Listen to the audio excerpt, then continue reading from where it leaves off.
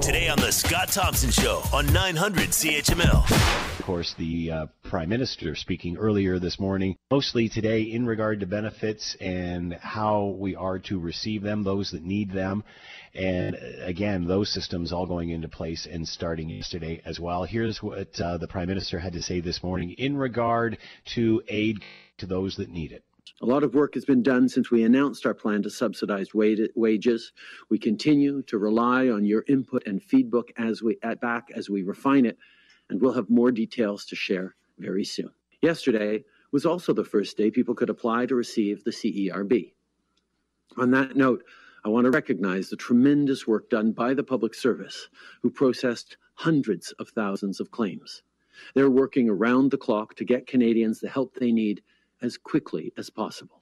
That is the Prime Minister speaking in regard to up to 700,000 Canadians have already applied for CERB. That's the emergency aid that's needed for those that are feeling the pinch as a result of COVID-19. Federal government has put this in place. To talk about this and various different angles of COVID-19, let's bring in Marvin Ryder, business professor, DeGroote School of Business, McMaster University. He is with us now. Marvin, thank you for the time. Hope you're doing well. I am just fine, thank you, and same to you. I hope you're doing just great with the family. Yeah, we're all here, hunkered down, enjoying it. It's like it's a place of work, it's a classroom, it's all those things all rolled into one. And you didn't quite mention interesting, it, but we that's should for also sure. note that it's a place of worship as well, because the churches are closed. Yes. Many people are worshiping at home too. That home becomes very multifunctional during these times. I was just talking to Reverend Jim Carrier, to be with the show many years ago, and same thing, and really doing virtual ministering from his home. So it's fascinating to see how everybody has adjusted to all of this. Marvin, before we get to the CERB and such, your thoughts on what has been going on with the whole 3M and mask situation. As a business professor, what are you seeing here?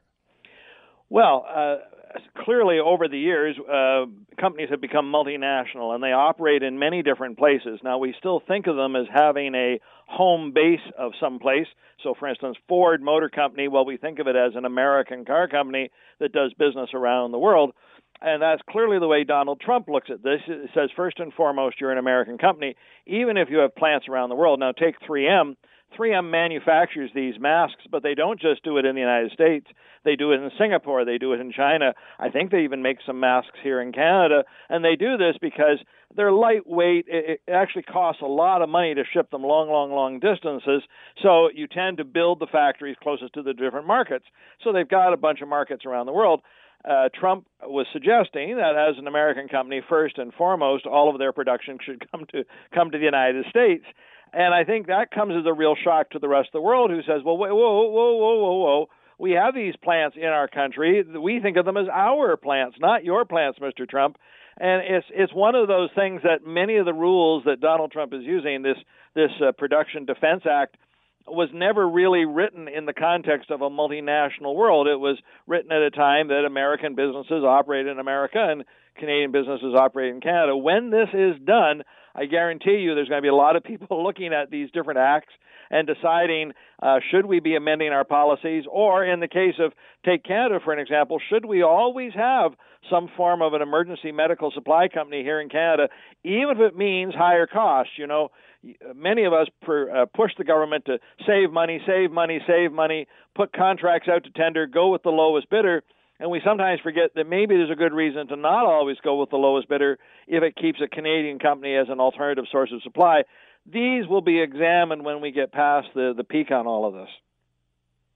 Why the change in tone? Because as the weekend approached, we heard from Doug Ford that these were being held up at the border. Then it looked like some got through, and now it looks like a wholesale change with some sort of deal that has been signed between 3M and the United States. Your thoughts on any of that? Yeah.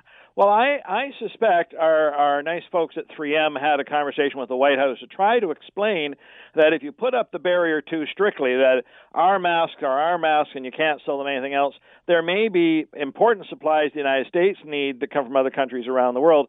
There's a wonderful meme going around on Facebook that notes that the pulp that is used to create the paper for these masks comes from Canada. So if you want to do this, what's mine is mine and what's yours is yours, all Canada has to do is says, fine, we'll hold on to our pulp, and then what are you going to do?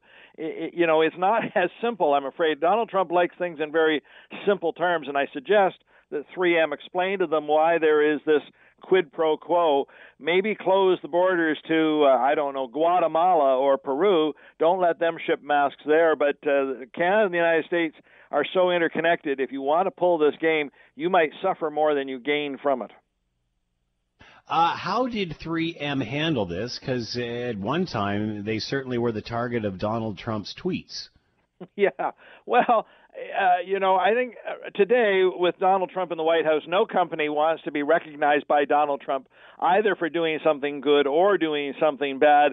It's just, please don't even talk about us at all. Just let us do our own thing. Thank you very much. I think they were probably caught off guard by anybody else, that they felt they were doing their best to get all these different supplies to different people, as are the people making ventilators, as are the people who are doing gowns and other surgical needs. I think they all felt they were doing a great job, and I think they were a little surprised that Donald Trump decided to close ranks on this issue specifically.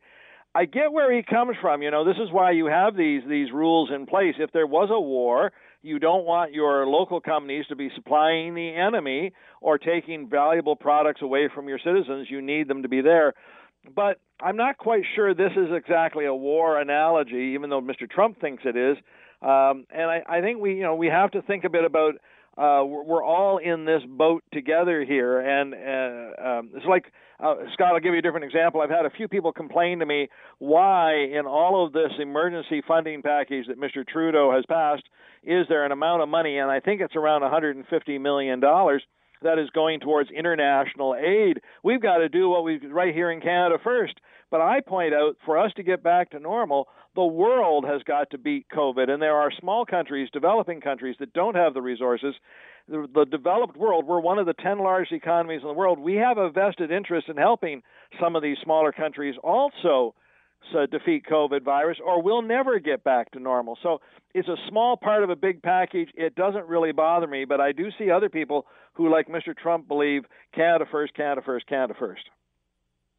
Chinese telecommunications giant Huawei quietly flying millions of masks into Canada, although I'm not sure how quiet this story is now, as health authorities and hospitals struggle to acquire supplies. Your thoughts on this happening, considering the Huawei CFO is obviously being held in Vancouver, the two Michaels, this whole story, because this isn't the Chinese government, this is Huawei that's doing this.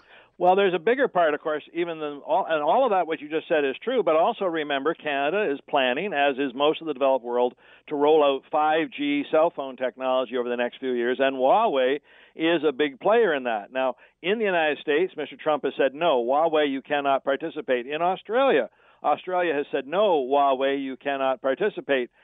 England has gone a different route. They said, yes, you can participate as long as it's not in super secret or super critical systems. We won't let you participate there. And we, Canada, have not made up our mind. The federal government had planned to make that announcement in the spring, and we're now in the spring. Obviously, it's being delayed because of COVID-19. And I think Huawei is trying to demonstrate that it can be a good corporate citizen. Canada, you haven't made up your mind yet about 5G rollout, but here, we're more than just money-grubbing individuals looking to make a buck. Here we are. You needed some help. We're here to help you. And I think it's just, it's a subtle reminder about the interconnectedness of the world and a way to maybe curry a little favor with the government to say, could you see it? Could you see it in your heart to allow us to participate in 5G in some way? And I'll be honest with you, I think likely we will. I think we'll get closer to what the British have done than what the Americans have done. It's hard to ignore how important Huawei is in the telecommunications world. It would be good to see it in their heart if they could release the two Michaels, too. Huawei doesn't control that. No, but again, it's all very tied in, isn't it, Marvin? I mean, we have to be honest about this. So is this goodwill or is this bribery for a deal later down the road? Well, of course, the old story, one person's goodwill is somebody else's bribery. My father, he was a shift supervisor, and every year at Christmas time, a trucking company always gave us a big box of chocolates. Were they doing that to thank my father for the work that was thrown their way, or were they bribing him to get more work down the road? It's probably a little bit of both. And I actually will say, from a business school standpoint, I think it's a rather clever move that they have made, just to, again, to show a different side to that company. Only time will tell if it turns out to be bribery or not. I'm going to take it as goodwill at this point. You're listening to the Scott Thompson Show podcast on 900 CHML. How ironic is it that China is, or in this case, Huawei, and again, this is Huawei that's doing this, not the Chinese government. Do you think the Chinese government is aware of this, though, Marvin? Oh, I would say so. There's very little that happens in China the Chinese government doesn't know about on some level or not. In fact, sometimes there's things that the government itself can't do, but their corporations can do, and it is part of a wonderful kabuki dance, as if I use a Japanese term, kabuki dance, but it's a wonderful dance that goes on, and I realize that sometimes the government says, well, I can't do this because it's not our policy, but hey, you're not quite governed by this. You can do something that we can't. And I think, now mind you, the Chinese government has also sent us a plane load of goods as well. You might remember that Mr. Trudeau has had some negative comments that in early February he sent a plane load of medical supplies to China, and, well, geez, we should have kept those here, and what are we doing? Well, back in February, of course, the idea was to keep the disease contained in China. That was what the world was wanting. That didn't work out. The disease obviously leaked out, but just in the last week or so, China has sent a plane load of supplies back to say, thank you, we don't need these anymore, let's give these back to you, and you can use them. Again, there is this kind of grand gesturing going on around the world. How ironic is it that now it appears that China is helping us and the United States isn't? Yeah, well, that is brilliant on China's part. Absolutely. You know, this is the new world order, and I, frankly, Scott, I always tell people too, the United States, we've enjoyed the last 100 years with them. We've sat on the border of the largest economy in the world, and we have prospered because of it. But as I look to the rest of this century, the United States is going to slip. It's going to slip to number 2 and ultimately even number 3 in terms of economic power. We have to get used to the fact that, yes, we want to maintain good relations with the Americans, but we also have to strike up good relations with both China and India. Those are going to be the economic engines of this century that we're in. So, you know, we've got to find ways to play this game on all three sides. It's gotten a little more complicated, and I think this is a great example of it. Our ally that we have trusted for years in our dark hour doesn't seem to be quite as strong, and here's an ally that we never really had who suddenly shows up around the corner. It does give you a chance to rethink things. Do you think anybody within Donald Trump's circle of friends is telling him that and pointing that out, that you look like the bigger bully than China at this point? No. The short answer is no. I don't tend to watch Mr. Trump's daily briefings anymore because I find they are so self-congratulatory, and in particular of Mr. Trump himself. You know, thank you for your leadership, thank you for your insight, thank you for all this. Please. I teach at a business school in which one of our big things is success is based on teams, and no one individual should be standing up there and taking credit.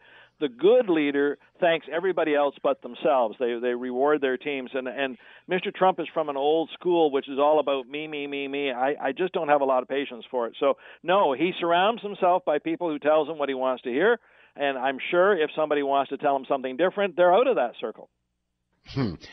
700,000 Canadians have applied for CERB, an astounding number. Your thoughts?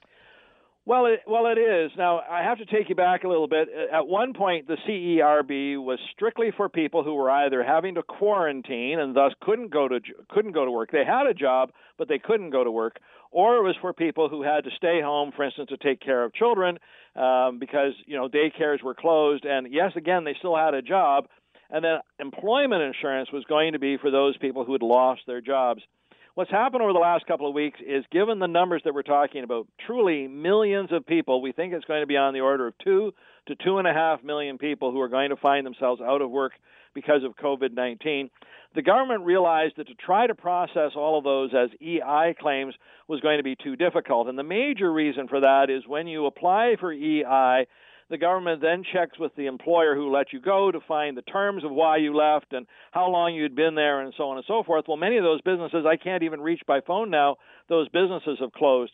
So rather than do it as EI, they're taking all of those people, whether you are sheltering at home, whether you're taking care of children, or you've become unemployed because of this, and they're going directly to the CERB payment. That's why I think when the dust settles on this, we're going to have, again, 2.5 million, maybe as many as 3 million people who are taking advantage of it for the time being. I will say to you also, Scott, I'm a little concerned because the government is erring on the side of getting money out there and speed of processing, that I think there are some people who are applying for this simply because, hey, the government's giving out money, where do I sign up to get my money? For instance, I've heard some seniors say, I want to apply for this, I want some money, and I go, but you're not affected. You didn't lose a job because of this. Yeah, but if they're giving out money, I want my share.